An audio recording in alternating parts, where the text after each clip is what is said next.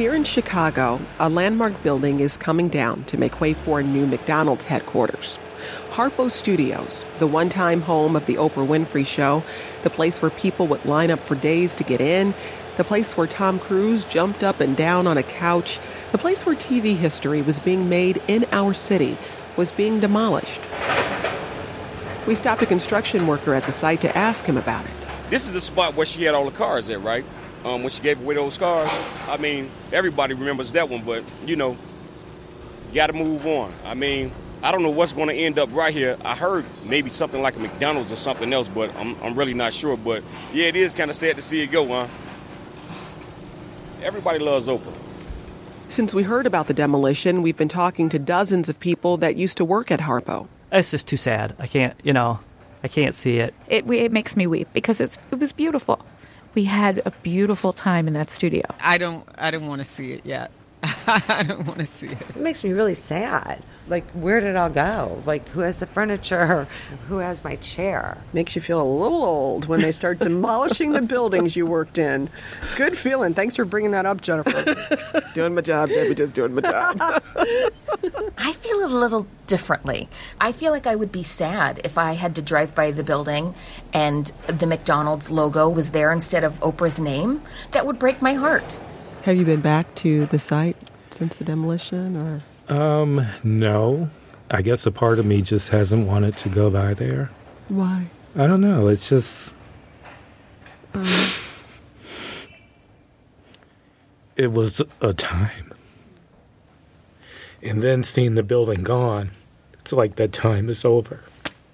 In our interviews with the former Harponians, that's what they call themselves, for them, even though the show ended 5 years ago, the destruction of Harpo Studios somehow makes it feel like the show is really gone and that the era of the Oprah Winfrey Show is now officially over. Now, the beginning of that era, the moment when Oprah first said, "Hello," that was in 1986, 30 years ago this year, when her talk show officially went national. By the show's finale in 2011, it was aired in 145 countries and watched by over 40 million viewers a week in the U.S. alone. Today's daytime superstars, Ellen, Drs. Oz, and Phil, they now average about a tenth of that. Hello! There are so many different chat shows, cable channels, and internet personalities today. The media pie has been sliced into so many different pieces that there will never be another daytime television show as big, as important, or as nationally influential as The Oprah Winfrey Show. She mentioned a book title, and it became a bestseller. She landed the interviews that no one else could get. Her message of spirituality and empowerment impacted millions. With an hour-long daytime TV show, Oprah built a powerful brand, she made billions, and as CNN, USA Today, Forbes, and Time Magazine all proclaimed, she became the most powerful woman in America. From WBEZ Chicago, this is Making Oprah.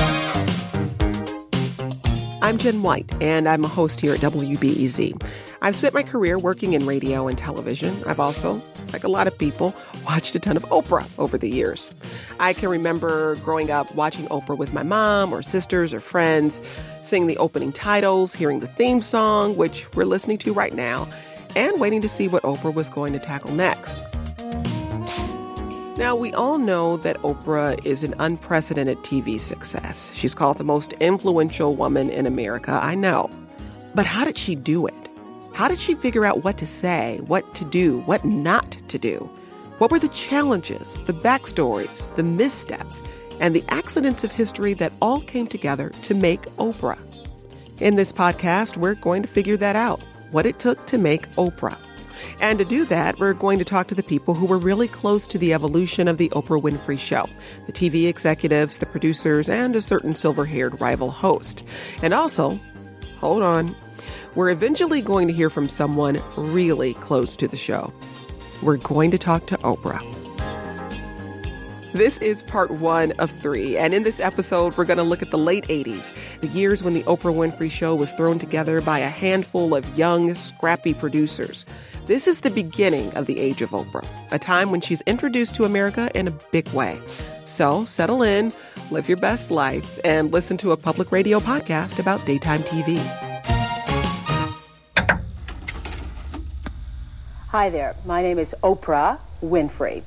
Oprah, spelled O-P-R-A-H, and if you noticed, it's Harpo spelled backwards. In 1983, before Oprah Winfrey became simply known as Oprah, she was a young, sprightly, local news celebrity in a different city on an audition tape. And after being in Baltimore for 7 years, I'm ready to come to Chicago. Bye. The tape wasn't anything super remarkable, but it was sent to WLS, then a troubled television station in Chicago that had a struggling half-hour morning talk show.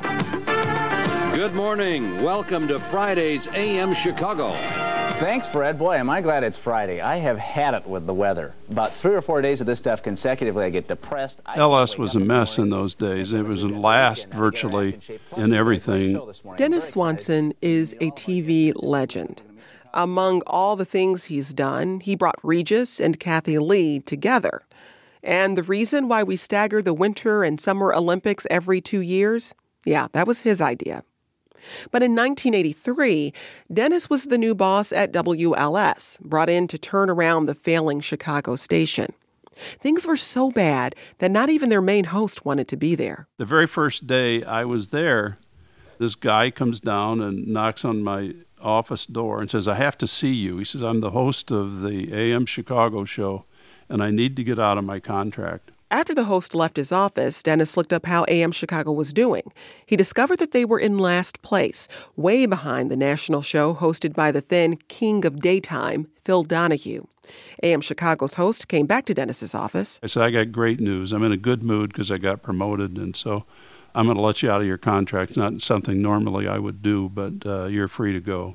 And so that gave us then an avenue to find different people to do our morning show. And did you know what you were looking for when you started that search? Yeah, well, I did it a little bit different. I said to the people in the station, I said, "Look, you folks have always tried to find some male to beat Phil Donahue, and you're trying to out Donahue. Let's consider putting a female there and create a distinct alternative to Donahue." Now, in order to understand the television environment that Oprah began in, you really need to understand the Phil Donahue show.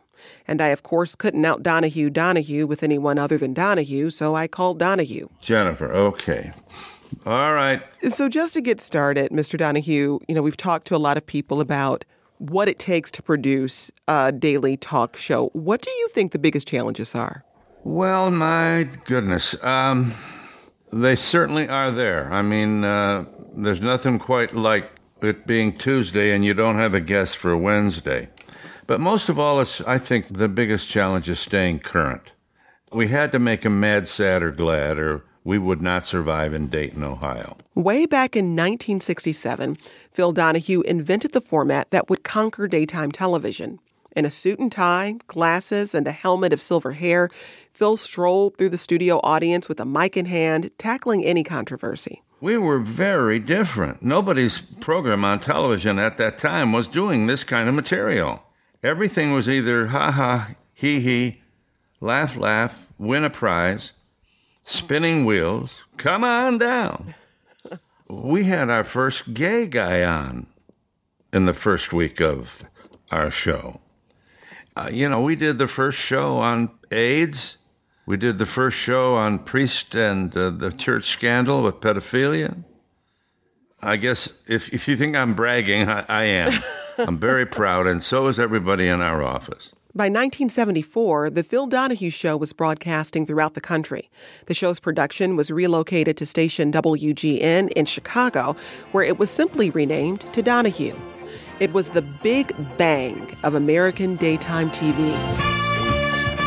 You want me to move? Oh, I'm in the way. Excuse me. Yeah. Oh, I'm upstaging you. Don't you just love these smooth shows? That's how you got out of Dayton, huh? These young men want to get married, and they're serious about it. Did you sleep with Madonna? These folks came to see the Donahue Show, and here we are talking about AIDS. Are you there, caller? Go ahead. Meet these parents, and we will continue to look at moshing when we come back in just a moment.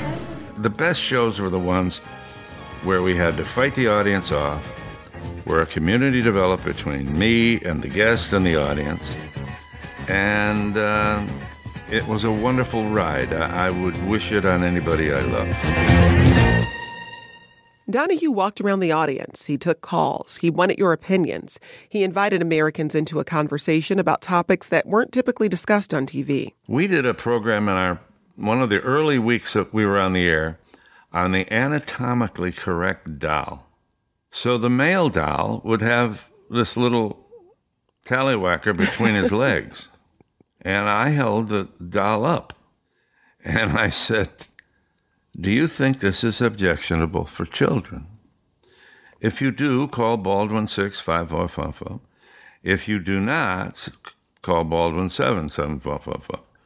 Well, the entire Baldwin exchange went out and it collapsed. And then the telephone company was panicked. I mean, people couldn't call an ambulance. I mean, it's not funny. You can really... That's what got us here. Anyway, back to 1983. Donahue is still sitting at the top of daytime, based out of Chicago. There's really no competition. Meanwhile, Oprah Winfrey is in Baltimore on a local talk show. Her producer was Debbie DeMeo. A producer is someone, in my estimation, who's always trying to figure out what to do when everything falls apart. So they're the person with a plan. They're the person who knows what to do when there's a live fire going on, and also the person that kind of creates what the future is going to be like. Eventually, Debbie DeMeo would become one of the most important people in the evolution of the Oprah Winfrey Show. Are you a racist? Whether you're black or white, race relations expert Dr. Charles King says you probably are. In the early 80s, Debbie helped produce a show that Oprah was co-hosting called People Are Talking. And I remember in those days, because Oprah had a co-host, he would tap her on the leg when he allowed her to speak. So she didn't get to talk as much as she wanted to. Join us on Channel 13's People Are Talking all week long at 9 o'clock. It was a good experience for her, but it wasn't where she was going to shine. Debbie eventually left Baltimore for Chicago to start a new, better-paying job at WLS. She was working in the program department right when Dennis Swanson took over the station and was on the hunt for a new morning host. She came down with a tape, and she said, "I understand that you're looking for somebody to do the AM show, and I want to give you this tape." She says, "Not a real good tape, but this woman is really good, and you should consider her." In this interview from 1987, Oprah talks about this time when she's in Baltimore and Debbie's in Chicago. She called me and said, "They don't have a host here." I said, "What do you mean they don't have a host?" "The host is leaving.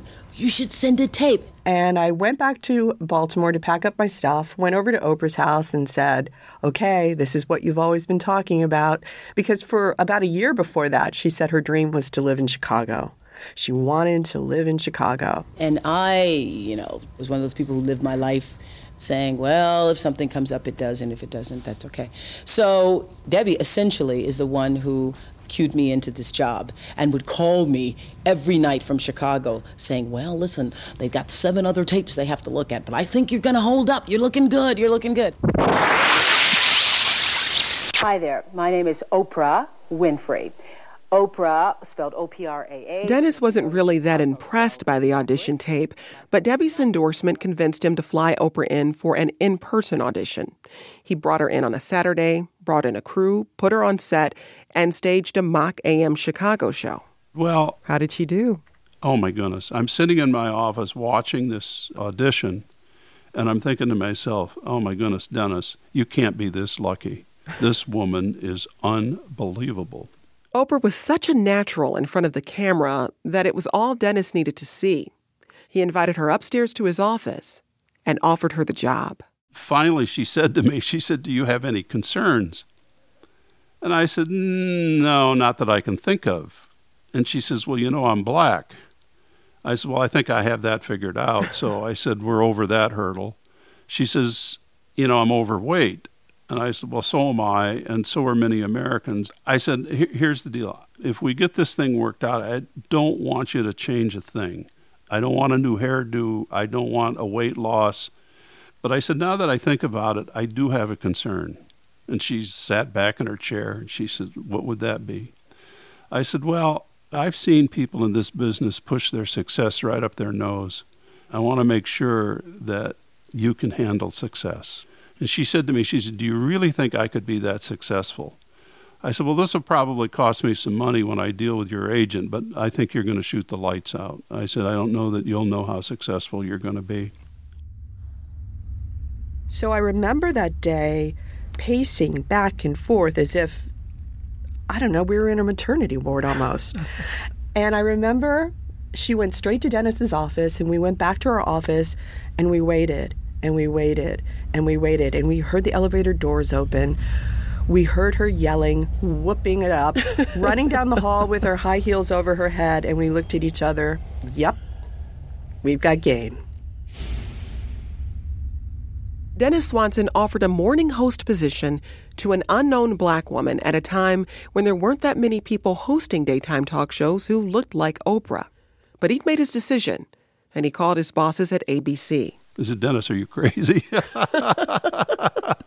And I said, this is the one. And I knew my job was on the line. When you're a television executive and you're responsible for programming, if the programs and the ratings are good, you get to keep your job. And if they're not good, you don't keep your job. I mean, it's just about that simple. The hiring of Oprah Winfrey at AM Chicago has become an old war story that Dennis Swanson is now really proud to retell. You know, she became a billionaire, and, you know, I got promoted, so it worked out good for both of us. Looking back now, it's easy to think of Oprah's meteoric rise to TV greatness as something predestined to happen. But in 1984, an African-American woman hosting one of those cheery, sunny daily morning talk shows in the country's third largest market by herself? For the TV execs, the heads at ABC, and the producers waiting in the wings, there was absolutely no guarantee of success. So, news. Yes. That's my producer, Colin. He'd spent a couple of months trying to book one particular interview for this project, and finally, he had some news. We have Oprah. Okay, Are you serious? Yeah. I just spoke to her assistant, and Oprah can do this coming Monday in LA. So we're going to meet Oprah. Are you kidding me? No. So that's happening. Gosh. Yay! Oh my gosh! Colin! Okay, hold on. I've got to center, Jennifer. Center yourself. I know that reaction was a bit much, but here's what you have to understand. I'm a 40-something-year-old black woman who spent her career working in the media. Oprah means a lot. And as you can imagine, she's not the easiest interview to get.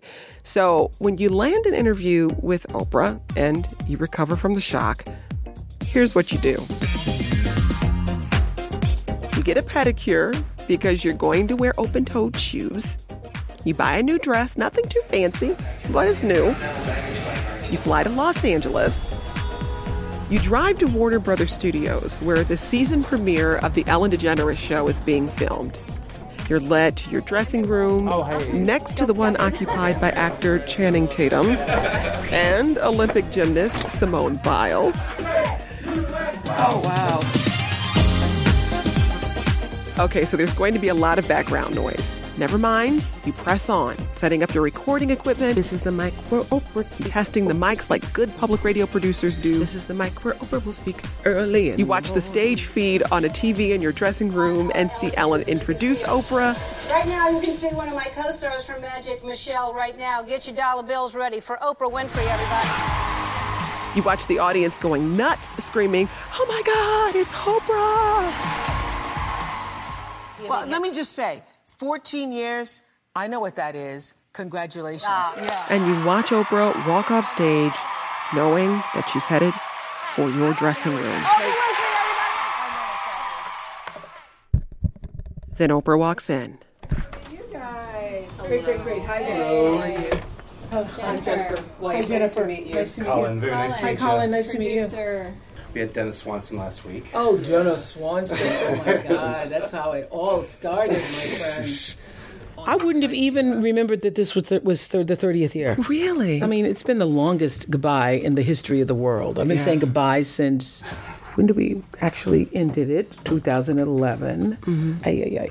It's I'm ready to roll. You ready? Longest goodbye. Okay.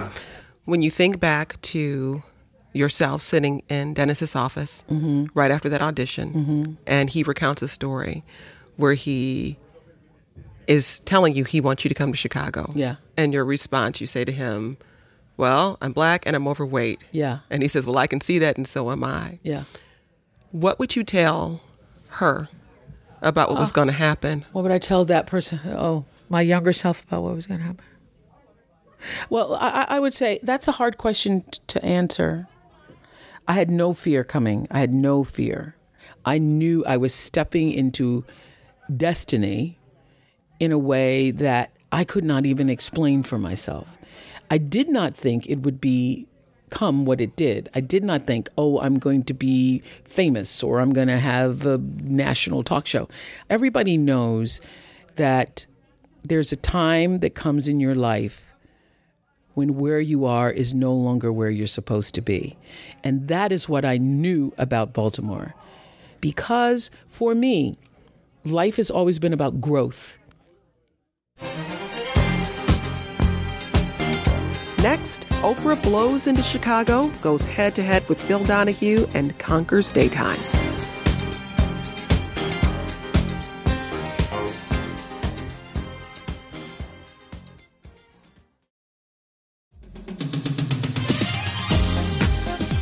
This is Making Oprah. I'm Jenn White. When we left off, I had just sat down with Oprah Winfrey. After TV executive Dennis Swanson saw her audition, he was absolutely positive that she was the right person to host AM Chicago. But Oprah was equally sure that Chicago was right for her. I will say I manifested Chicago. I didn't like the idea of trying to move around New York. It wasn't energetically palatable for me. I thought, I will be suffocated here. No grass, no trees.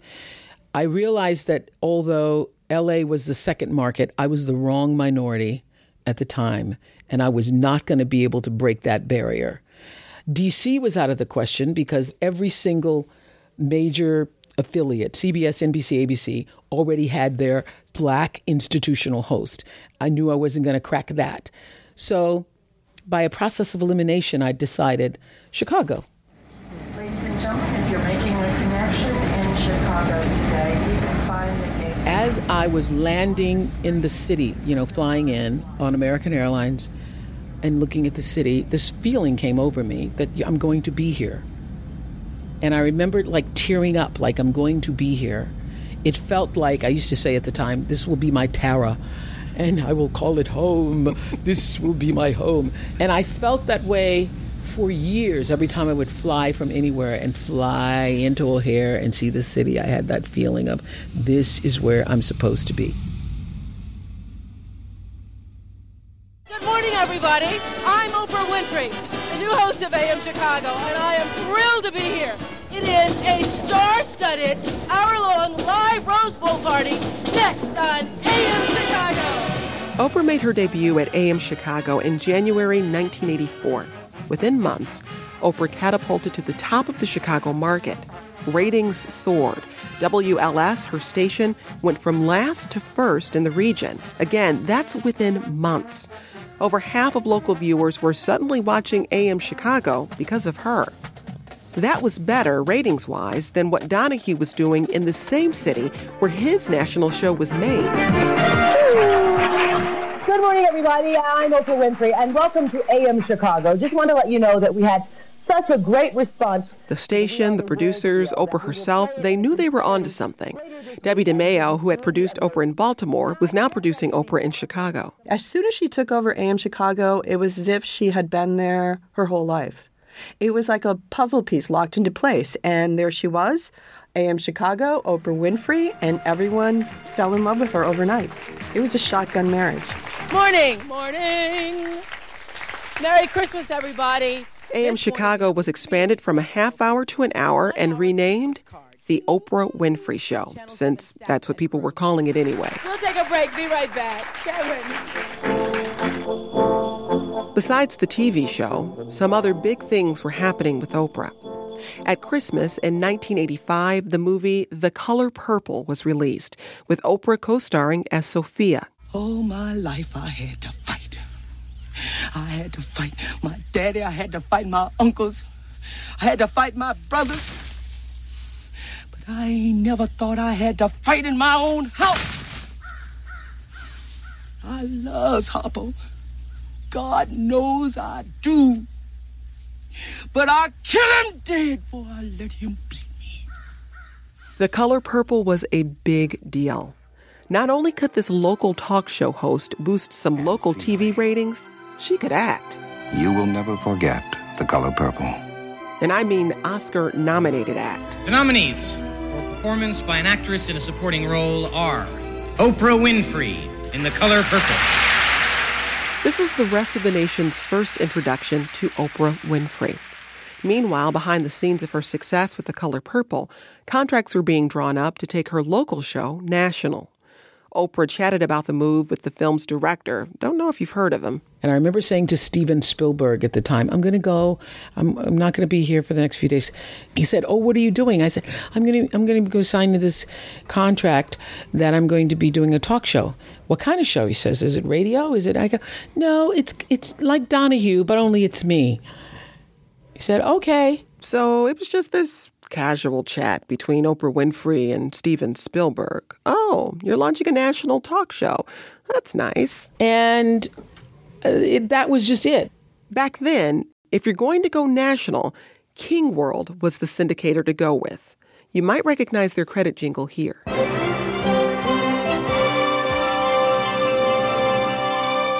A TV syndicator is a company that sells programs to local stations throughout the country. By 1984, King World had shows like this one.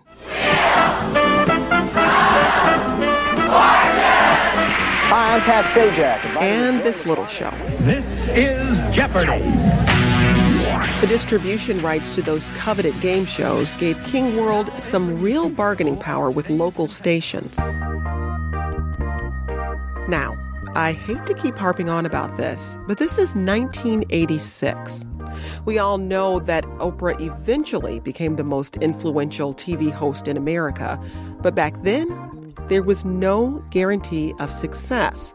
There were plenty of doubters. Remember, Oprah herself asked Dennis Swanson whether he was sure that an overweight black female host would work in the Chicago market, much less the rest of the country.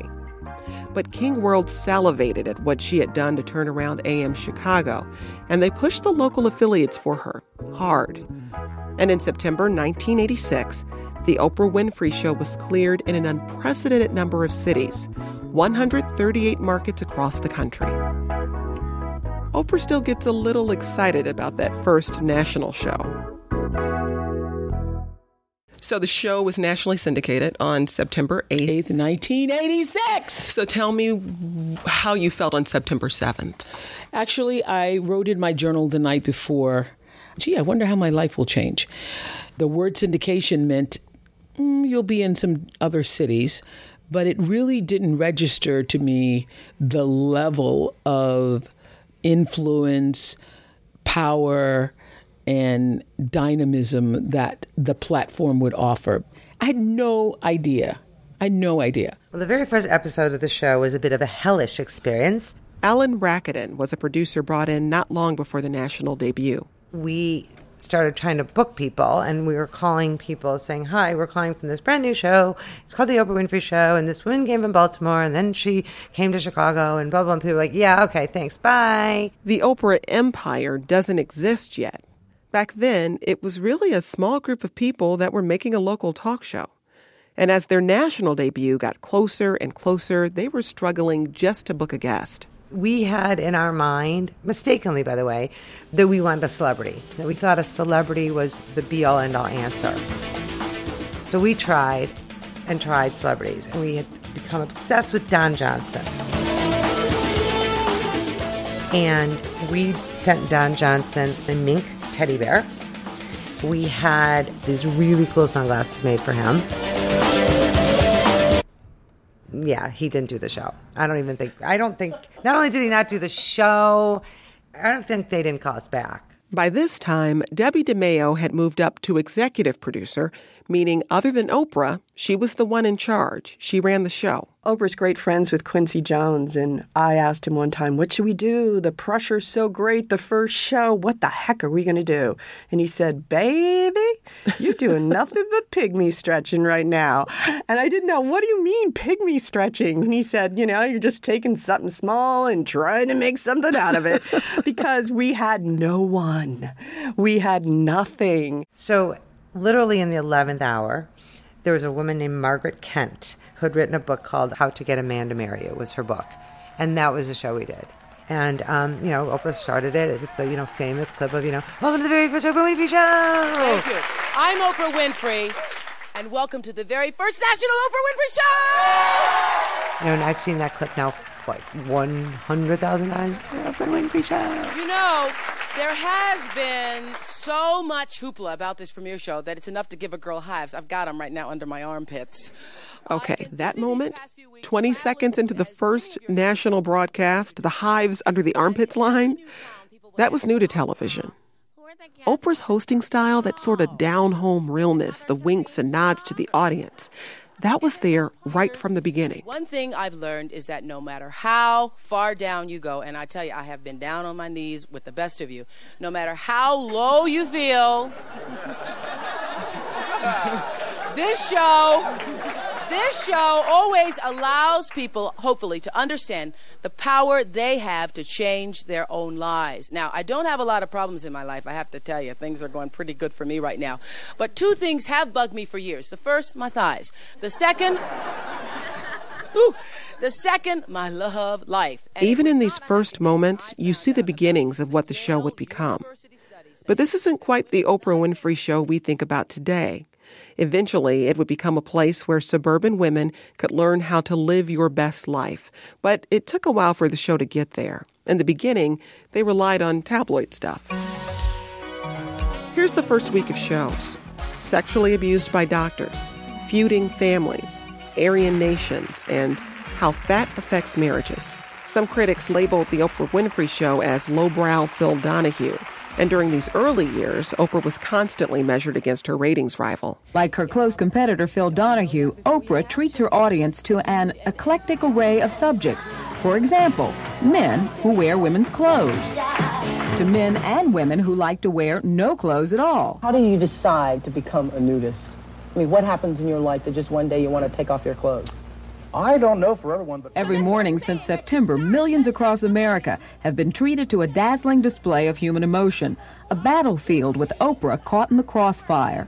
This is really something. I've raised 6 kids and you don't got any? Meetings and plan events, Bull. come back to Marquette Park, Bull. incite race riots. That is a lie, and I'll ram it down your throat. Producer Ellen Rakuten. The ratings came in, and I remember all sitting there. We had beaten Phil Donahue. We didn't even think about it. Like, we were just doing our show. We never were like, oh, let's beat Phil Donahue. He was Phil Donahue. And so that sort of was like, holy, whoa. Suddenly loomed this woman that everybody was talking about. And what was the reaction from your producers about this new person on the scene? Was there this new pressure that you hadn't felt before? Probably. But I don't recall... the producers that worked for me were mostly women. Not all, but mostly women. Nobody wanted to barge into the office and say, holy cow, this woman from Chicago is really, I think they didn't want to, I'm guessing now, they didn't want to rattle me. The formats of the Oprah Winfrey Show and the Phil Donahue Show were pretty much identical. Oprah and Phil were billed as the king and queen of daytime, with Phil reigning in the morning and Oprah reigning in the afternoon. Publicist Alice McGee helped local TV stations promote the show. And I was kind of on the front line with that because I was the publicist. Chicago was, the first thing, but we were just really embraced. Makes me love Chicago even more. But 1986, oh boy, some of the affiliates really didn't take it. And we did not want them putting her on at 2 a.m. because that's where they put a lot of black people. And it was like public service and in your community. And King World saw to it that we were on the powerhouse stations. They had to fight and they had to be Oprah's advocate saying, no, you're putting us on. And of course, you just want to go back and say na to them. Working in promotion meant Alice also got to see some of the more creative marketing decisions that some stations made. I believe it was Idaho. Idaho did not want it, and they also created a promo that we later saw, and we were cracking up.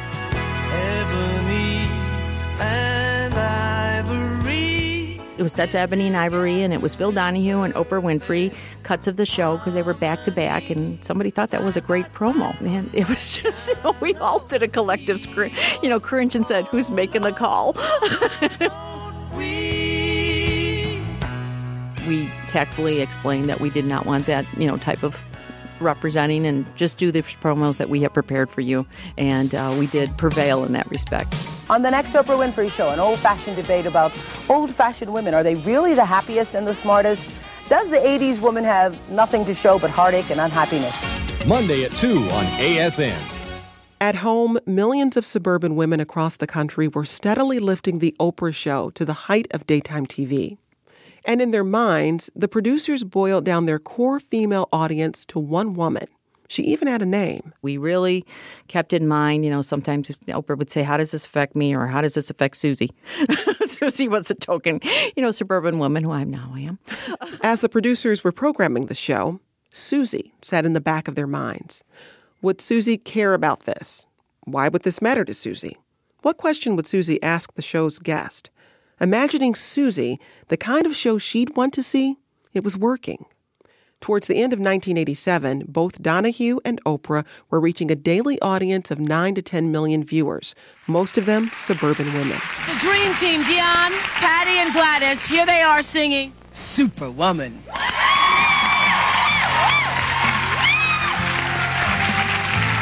Even as the show was exploding across the country, the staff was small, 4 female producers and Oprah trying to figure out what they were making. And according to Oprah's small early team, the success of the show in the late 80s wasn't because they were this well-oiled machine. Early in the morning. There was no strategy, there was no plan, there was no formula. And we were just making it up as we went along. Publicist Alice McGee. And there was never any proactive publicity. It really just took hold of itself on its own. And it was the easiest job in the world. In some ways, because she was natural, she was who she was. I didn't have to sell her. Well, the show has always been and always was a reflection of where we were as the producers. And there are mostly women producers, so I often refer to us as women people. I want to be inclusive of the few men that we're also producers. But we mostly relied on the instincts of the women of that show. That's why those early shows were all about finding men, dating white-collar men, blue-collar men, Alaskan men, because that's where all the producers were. It just followed wherever we were in our lives.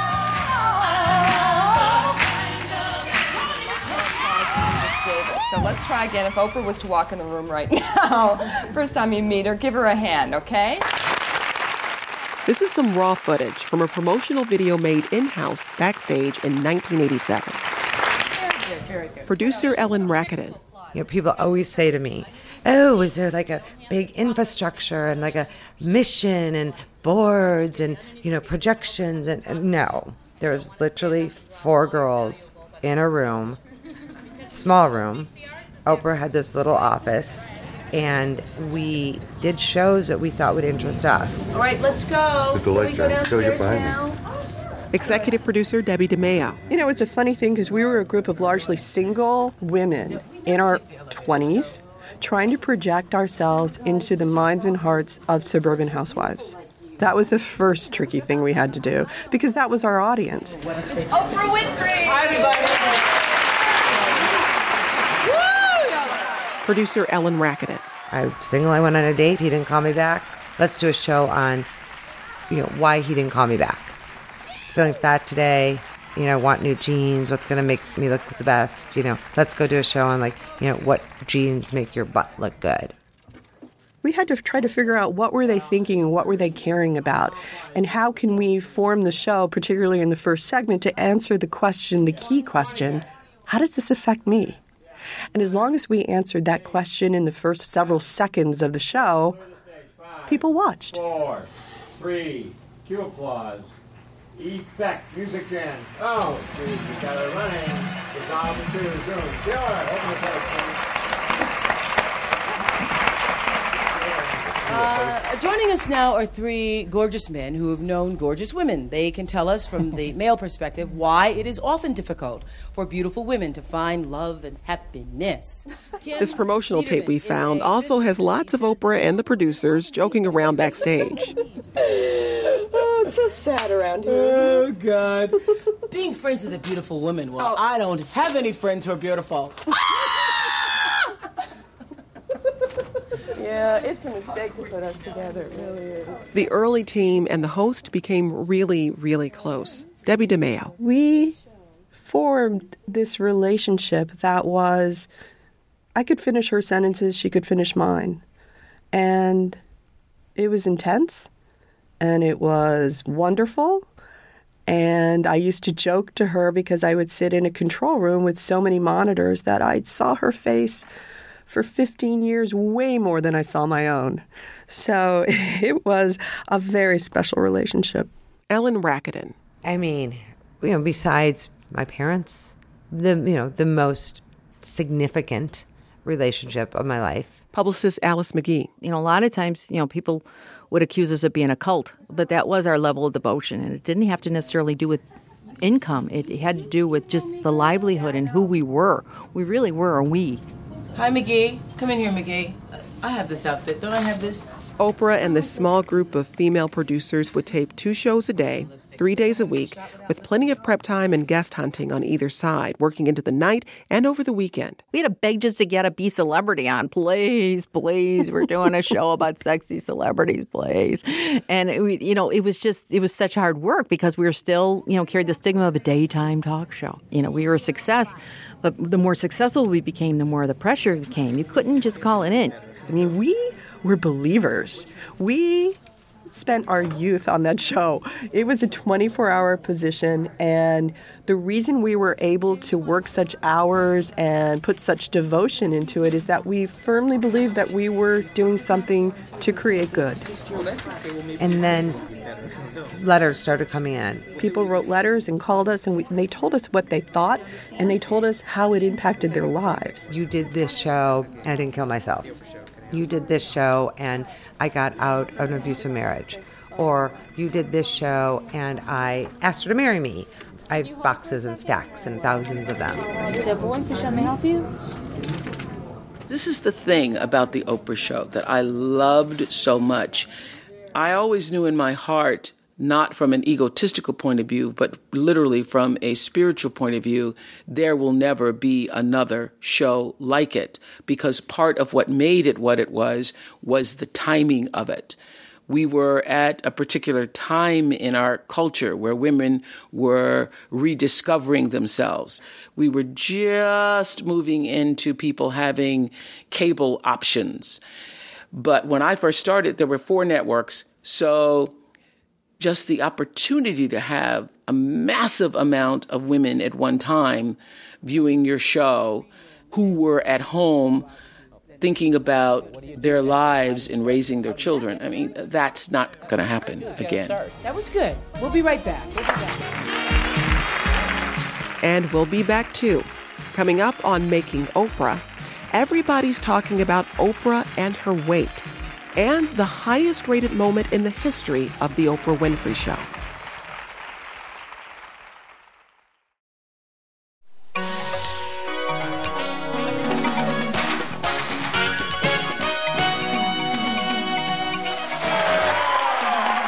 From WBEZ Chicago, this is Making Oprah. I'm Jenn White.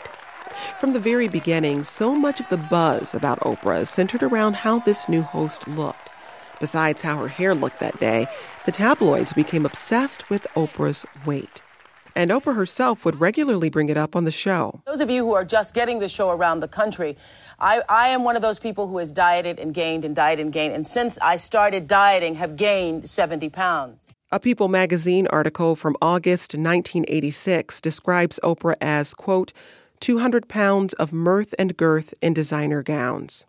All that scrutiny is something that Phil Donahue never had to deal with. And the attention seemed to have an effect on Oprah. This is a very personal show for me because I have received thousands. You wouldn't believe the letters my office has received. Hundreds of calls every day, and every place I go, out on the streets, airports, people screaming out of buses. They've all been asking me the same question over and over. Hey, Oprah! Okrie girl! How'd you lose all that weight? In November 1988, the Oprah Winfrey Show aired an episode called Diet Dreams Come True. Oprah had lost so much weight that she felt like she had to do something to acknowledge it and flaunt it. Now, this is me in 1981 in Baltimore. That's me, the big-headed girl with the afro there. That is the last time I was in the Calvin Klein size 10 jeans until today.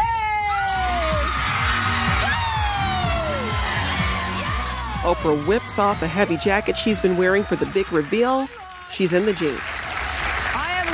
As of this morning, 67 pounds since July 7th, 67 pounds and 30 inches from my bust, my waist, and my hips. Later in the show, Oprah pulls out a wagon loaded with 67 pounds of animal fat, which producer Alice McGee had collected from butchers around Chicago. This is what 67 pounds of fat looks like. I can't lift it, but I used to carry it around every day. And when you talk about making yourself the best you can be, I wonder what was happening behind the scenes during that process. Was there any concern about bringing that to an audience, about the pressure it put on her? Oh, absolutely. It was like mixed feelings. We were so happy for her because of the weight loss, but it didn't make her any more, any less. Either way, she was always loved. Oprah lost the weight on a rigorous exercise regimen and 4 months of ingesting almost nothing but Optifast, a protein powder mixed with water. She really did starve herself. And in our office, that was really, it really took discipline. I would think she'd have to go to an altered state because we constantly had food. On that episode, Oprah shared a journal entry with the audience. So, what is the bigger issue here? Self-esteem. For me, it is getting control of my life. I realize that this fat is a blocker. It is like having mud in my wings. That will happen this year because the bigger issue for me is going to be making myself the best I can be. Now, that is why I went on the diet, because that show, now known as the Wagon of Fat episode, made a mark. Even for Oprah, the ratings were huge. People were talking about it. But looking back, Oprah doesn't feel so great about it. Looking back, I got to tell you, it's really hard for me to watch because you can see that my ego is on flamboyant display. The Wagon of Fat episode is a complicated and fascinating moment for Oprah and the show, one that feels like it says something about her and the show and her viewers. Now, Oprah's relationship with her audience was about authenticity, relatability. Oprah announcing she had hives under her armpits. It was also about self-realization and empowerment for women. But with suddenly everyone paying attention to Oprah's weight loss, it wasn't so clear what message she was sending. Is it saying, I lost weight, other women should too? Was it just a very public celebration for a woman who had privately struggled with her weight for a long time? Was it saying, I'm comfortable in my own skin and I want it to be healthy? It's hard to tell. The Wagon of Fat episode would become and remains the most watched episode in the history of the Oprah Winfrey Show. About half of the total U.S. daytime television audience watched it. Half. In the end, that means the most watched moment in the history of the show is a big regret for Oprah herself. Here she is talking about it over 20 years later on one of her network's self-help shows. The ego was my belief that being in those Calvin Klein jeans made me worthy as a human being or more valuable or made me better. And so I have had to pay the price for that moment over and over and over. I literally handed to the world on fat wagon platter, the story of is she fat, is she thin, is she fat, is she thin. Within weeks of her big weight loss reveal, Oprah began putting the weight back on. The is she fat, is she thin tabloid headlines kept coming. Why did people care? One of the key elements of her success was the fact that for the very first time on the white noise of television was a person who went forward and spoke about their flaws. And that was kind of unheard of back then. Executive producer Debbie DeMayo. She was the person who admitted that she was a foodaholic and that night she had taken some frozen hot dog buns and poured some maple syrup over them and ate them. She admitted that. And I remember when she said that, there were gasps from the crowd and people at home were just like shaking their heads like, I can't believe she said that. But their second thought was, oh, geez, I've done something like that too. So the very fact that she was smart enough and vulnerable enough to put herself out there, I think was one of the key recipes to her success. Oprah's truthfulness with the audience, from what it said on the scale to what was going on in her head, it solidified her connection with the viewers. People are always connecting to themselves when they see anyone they like, on television in particular, because it is the medium that is in the space with you. So the secret to being good on television is finding a way to find the truth of yourself, to be the truth of yourself. Because what people are relating to is what they see in themselves. So it wasn't me trying to relate. I've never tried to relate to anybody. I have the gift, I would say. I call it a gift because the very first time I interviewed Jesse Jackson, I was 19 years old, and Jesse Jackson said to me, "You have the gift. You are on television exactly the way you are off television. That's a gift." It's that gift that puts Oprah in first place by the end of the 80s. By 1989, Oprah had beaten or tied with Phil Donahue in most markets. She had only gone national 3 years earlier. On top of that, Donahue had pioneered the art of daytime TV, and he had a 20-year head start. But by the end of the 80s, on stations that had both Oprah and Donahue, Oprah beat him 95% of the time. I think she just bursted on the scene, probably more maturely shaped at the beginning than I was. I had a lot to learn. I mean, I grew up on my show. You know, I remember of Gloria Steinem looking at me on the air and saying, "Children in this country get too much mother and not enough father." And I thought, holy cow, they're talking about me. And I remember I hired the first black person for our office because she had the biggest afro. These are some of the superficial things that this Catholic liberal was going through. I really think many of the women, not black and white and brown, watched Oprah and, you know, they knew what she meant. And I think there was a lot of head nodding up and down. Yes, yes, yes, for the women at home. Oprah Winfrey! Hi, everybody. By 1989, Oprah Winfrey is worth over $40 million. Her show is broadcast in almost 200 outlets across the country. Practically every American with a TV is able to watch her. The first years of the Oprah Winfrey Show were a historic success. As was clear during that AM Chicago audition 5 years earlier, she was a natural. I feel as comfortable being in front of that audience as I feel in my own living room with my pajamas and socks on. I always saw myself and continue to see myself, you know, the rare times that I now do interviews, as the surrogate viewer. So I felt empowered by the viewers. You want to get me weeping is for me to think about the viewers. The viewers are my people. Next time on Making Oprah, The show gets new digs. You saw the dream. First, we saw it in the ratings, we saw it in the show getting bigger, and here was a physical manifestation of that dream. Things get spiritual. But that word spirit just seemed to throw everybody. And so from news directors and viewers alike, we got questions like, what, are you doing religion now? The stakes get raised. And I went to my hotel room and the phone rang. And it was a man, and he said, "This is the Klan. We're going to kill you." Click. And Oprah gets some competition. I was feeling the pressure of Geraldo Rivera.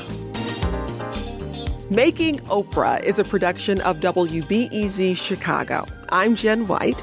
The producer is someone who is now permanently on my Christmas card list because he got me in the same room as Oprah, a man that's right now living his best life, Colin McNulty. The executive producers are Ben Calhoun, who's had I'm Every Woman stuck in his head for weeks now, and Joel Meyer, who urges you to call the Baldwin Exchange if you think this podcast is objectionable to children. If you do, call Baldwin 65444. If you do not, call Baldwin 77444. Some of the audio in this episode comes courtesy of Harpo Incorporated. The show was mixed by Joe Dassault. Our digital editor is Trisha Bobita, and our intern is Annie Nguyen, who has watched quite enough Oprah by now. And make sure you're subscribed to Making Oprah on iTunes or wherever you get your podcasts. If you've enjoyed this WBEZ podcast, you might want to check out Nerdette, where they nerd out about pop culture, books, TV, movies, anything and everything. Before we go, we told you what you do when you land an interview with Oprah. Well, there's this other thing you do too. Let's see if she picks up.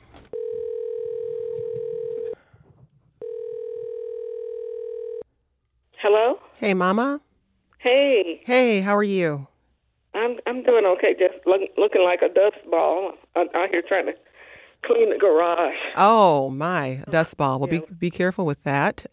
Don't lift really heavy stuff because you know how you do. I already did it. Oh, Ma. But I wanted to call and give you a heads up because I'm going to have to do some traveling coming up. And I think like Sunday night, I'm going to have to fly out to L.A. because I'm going to be interviewing Oprah Winfrey. Really? Okay. Is there anything that you want to know that you'd want me to ask her? No, I'm sure you're going to cover everything. What I would want you to ask her, you can't do it. So. Okay, well. Oh, boy. Well, thank you, Mom. And I love you. And I will give you a call a little later on. Okay. I love you, too. All right. Bye-bye. Bye.